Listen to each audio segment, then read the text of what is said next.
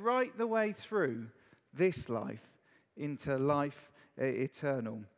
This hope is steadfast and certain.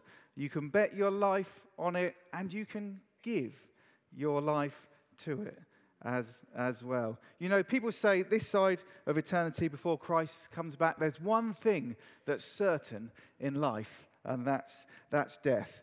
And no matter how you feel this morning, do you know something? You're getting older. Do you know that? Do you know, one of my children said to me 3 days ago, just 3 days ago, they said this. They said, "Oh, Dad, it's just your face that makes you look old." It's like, thanks. That's really good. It's just your bottom that's going to hurt in a minute. But no. That's a joke, by the way. But yes, yeah. One of the other signs that you're getting older, and the kids, most of the children have gone out now, so this will be relevant to most people in the room. You identify with this, is that the joy of an Easter egg gets replaced. As you get older, it happens sort of late teens, early 20s, the sheer joy and delight of, an egg of chocolate gets replaced with, yeah, well, you get more chocolate in a bar, don't you?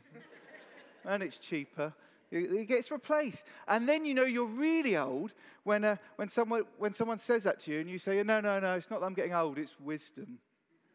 You see, that be warned. You're on a slippery slope there as well. You know, my granddad was such a strong man in younger life. And one time I saw him, and he had all cuts and bruises over his face. And I said, "Granddad, what happened?" And it turned out he had tried to, for whatever reason, I don't know, jump over a coffee table.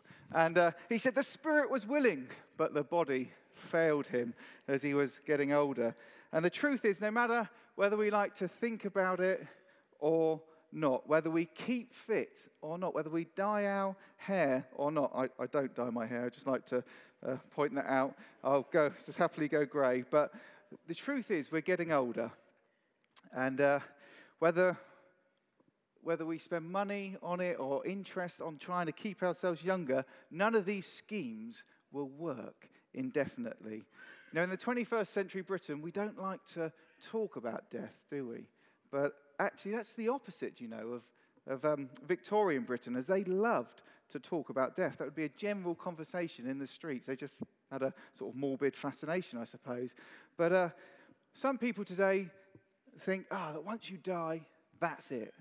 That's the end. Maybe that's why people don't like talking about it. Other people, they're not really sure what will happen. They sort of hope that they will go to be in a better place if there is something. But again, they don't like to think about it. Yet the Bible is clear. God has made you to live for eternity. And Jesus himself, when he was dying on the cross, could say to the thief next to him, he promised him, he said, "Truly, I say to you, today you will be with me in paradise." Just hear the absolute security of the Son of God speaking there, not in in the safety of his own home, but in what would be his darkest hour when he was dying in agony on the cross. Today, you will be with me in paradise. My friends, no other credible religious figure could offer anything like that. Not even to their own family could they promise anything. They say, "Oh no, I can't promise you anything. It's not up to me." Yet Jesus makes it clear, right at the end of his life, right at the end of that thief's life, just because the thief had put his faith in him, that today he would be with Jesus in paradise. Jesus could give immoral people, he could say to them, "Your sins have been forgiven you."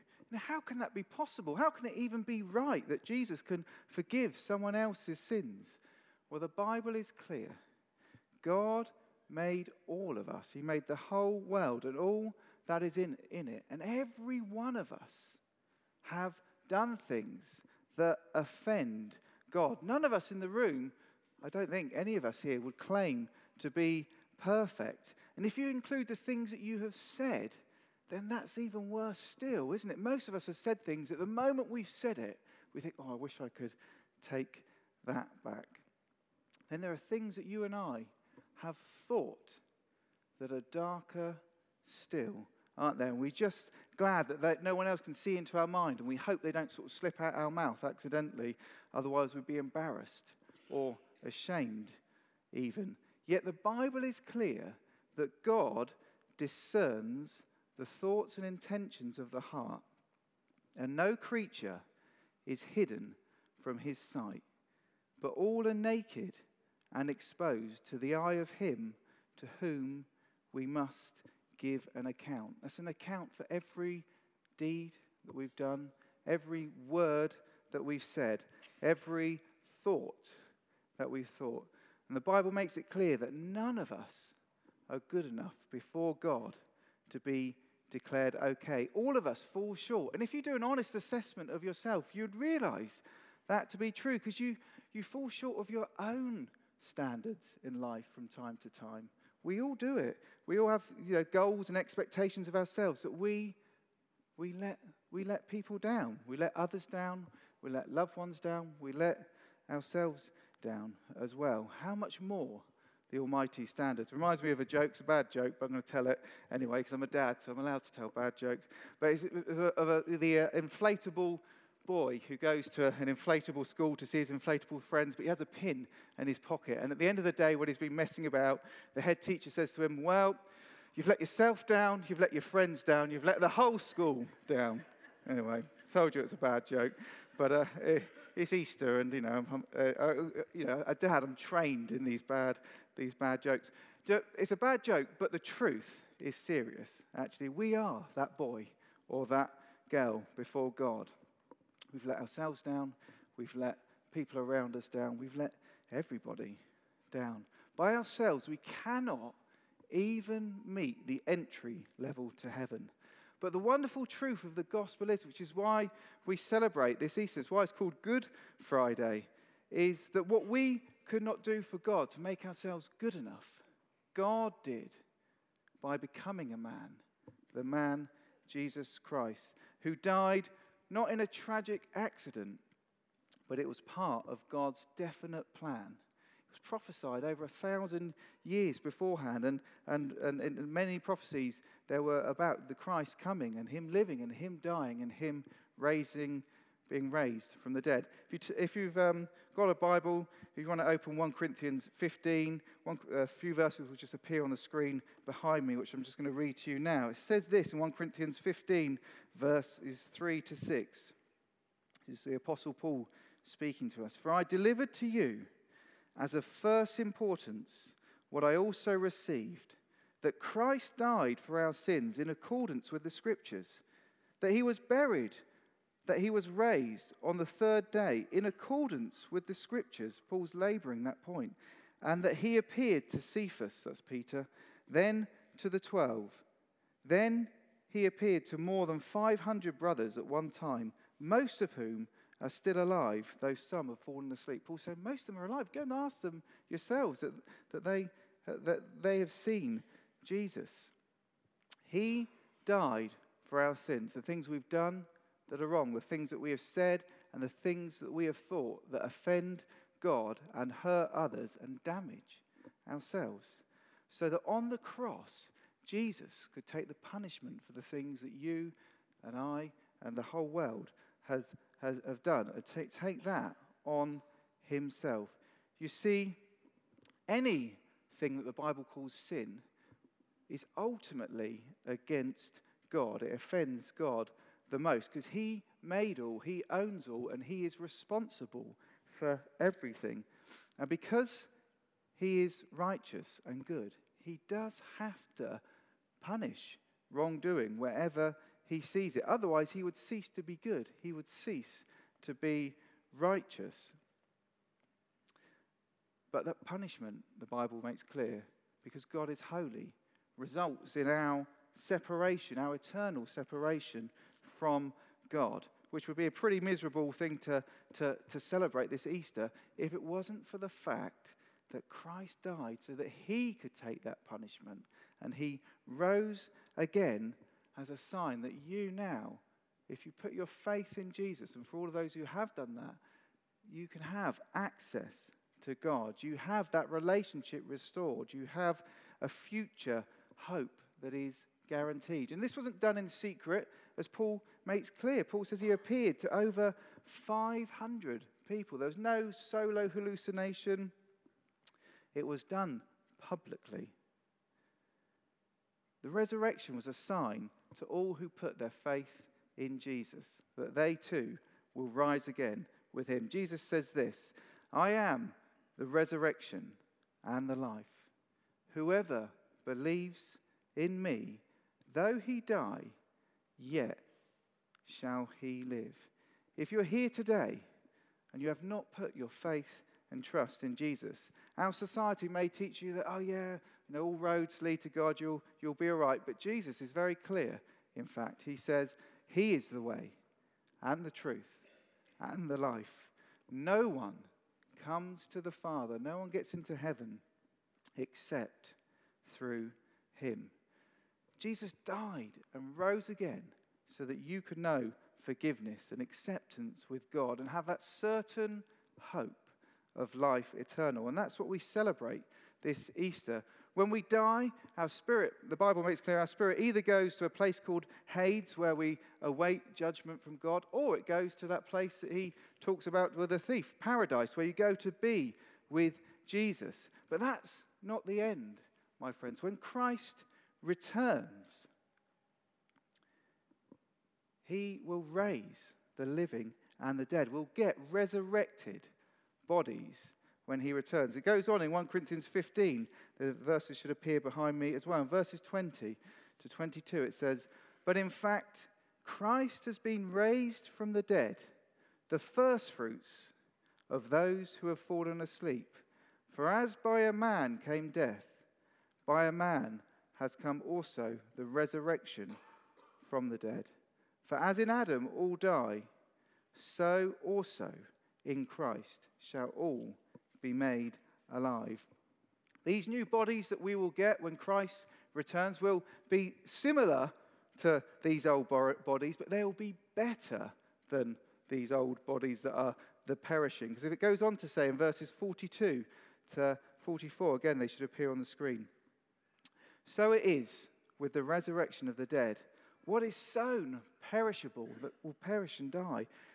What is raised is imperishable. It is sown in dishonor. It is raised in glory. It is sown in weakness. It is raised in power. It is sown a natural body. It is raised a spiritual body. If there's a natural body, there is also a spiritual body. And we get to enjoy these imperishable bodies on a renewed and perfected earth, as we looked at last week, where God will dwell with his people in such a tangible way. And God will be showering blessing upon blessing on his people. He's going to show us, it says he's going to lavish his grace and his kindness upon us for all eternity in Ephesians 2, verses 7. This passage goes on to say in verse 50, I tell you this, brothers, flesh and blood cannot inherit the kingdom of God, nor does the perishable inherit the imperishable. But I tell you a mystery. We shall not all sleep. That means we won't all die, but we shall be changed in a moment, in the twinkling of an eye, at the last trumpet. The last trumpet will sound when, as the Bible says, the trumpet will sound when Christ is returning from heaven. For the trumpet will sound, and the dead will be raised imperishable. We shall be changed. For the perishable body must put on the imperishable, and this mortal body must put on immortality. And when the perishable puts on imperishable, and the mortal puts on immortality, then shall come to pass the saying that is written, death is swallowed up in victory. O death, where is your victory? O death, where is your sting? The sting of death is sin, and the power of sin is the law, because we all fail to do the law. That's what has power over us. But thanks be to God who gives us victory through our Lord Jesus Christ. My friends, there's no fear in death for those who put their faith in Jesus. A glorious future awaits us for all eternity. No wonder Paul finishes this marvelous chapter by saying, "Therefore, my beloved brothers, be steadfast, immovable, always abounding in the work of the Lord, knowing that it is the Lord, knowing that in the Lord your labor is not in vain." My friends, we praise God for the cross and the resurrection of Jesus Christ. Let's make sure as believers here today that we don't get distracted or disheartened by the things that go on in this life. This Easter, let's make sure that we live out that verse, that we are steadfast, immovable, always abounding in the work of the Lord that he has for us, knowing that our labor is not in vain. All that we do in faith for God, he will reward us for. And we're not living for this age anyway. We're living for the age to come, the eternal age. Look to invest in that eternal age, in the age to come, as you stand firm in trials, knowing that God will reward you for standing firm in him. My friends, this Easter, let's choose to take our eyes off the things that are perishing, the things that are temporary in this world, and focus on Jesus, and focus on the things that are going to last for all eternity. Because one day, when Christ returns, we will be raised from the dead if we've died, or our bodies will be changed if we're still alive, have that privilege to be alive when he returns. And what is perishable will be clothed with what is imperishable, and what is mortal will be clothed with what is immortal. And if you have not sought Jesus before, if you've not sorted yourself out with God, or if you have and you've gone away with him, and today you're thinking, actually, I know I need to get right with Jesus. I need to receive his forgiveness, and I want that promise for myself. I want to know that when I die, I'm going to be with him for all eternity. I'm just going to ask everyone to bow their heads and to close their eyes. And if that's you here today, God knows all about you and he loves you. I just encourage you to pray this prayer in your hearts along with me. It's a prayer of surrender to him and of thanks to him. Heavenly Father, thank you that you love me enough to send Jesus to come and to die on the cross for me. Please forgive me of all that I have done that is wrong. And through your Holy Spirit, help me live the rest of my life for you. And lead me into life eternal. Amen. Amen. If you prayed that prayer, we have a number of these leaflets here. Why Easter? Please come and either grab one for me, or they're by the door as well. You can grab one there. It'll explain a bit more about what you have just done, and will help. Will help you as you begin your Christian walk. The Bible says that you believe in your heart, but you confess with your mouth. So it's also important to tell somebody, either the person you've come with, or you can come and grab me afterwards, that you've made that response to Jesus this morning.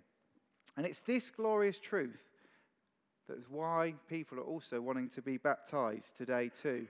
You see, as baptism is a symbol, it's a sign that you're wanting to obey Jesus, because he commands all his followers to be baptized. Jesus himself gave us the example as an adult. Before he began his ministry, he was baptized by John as an example for us to follow in. The Apostle Paul, he links baptism, us going down into the water, with linking us with the people of Israel under Moses, who went through the water of baptism, as he calls it, as they came out of the land of Egypt.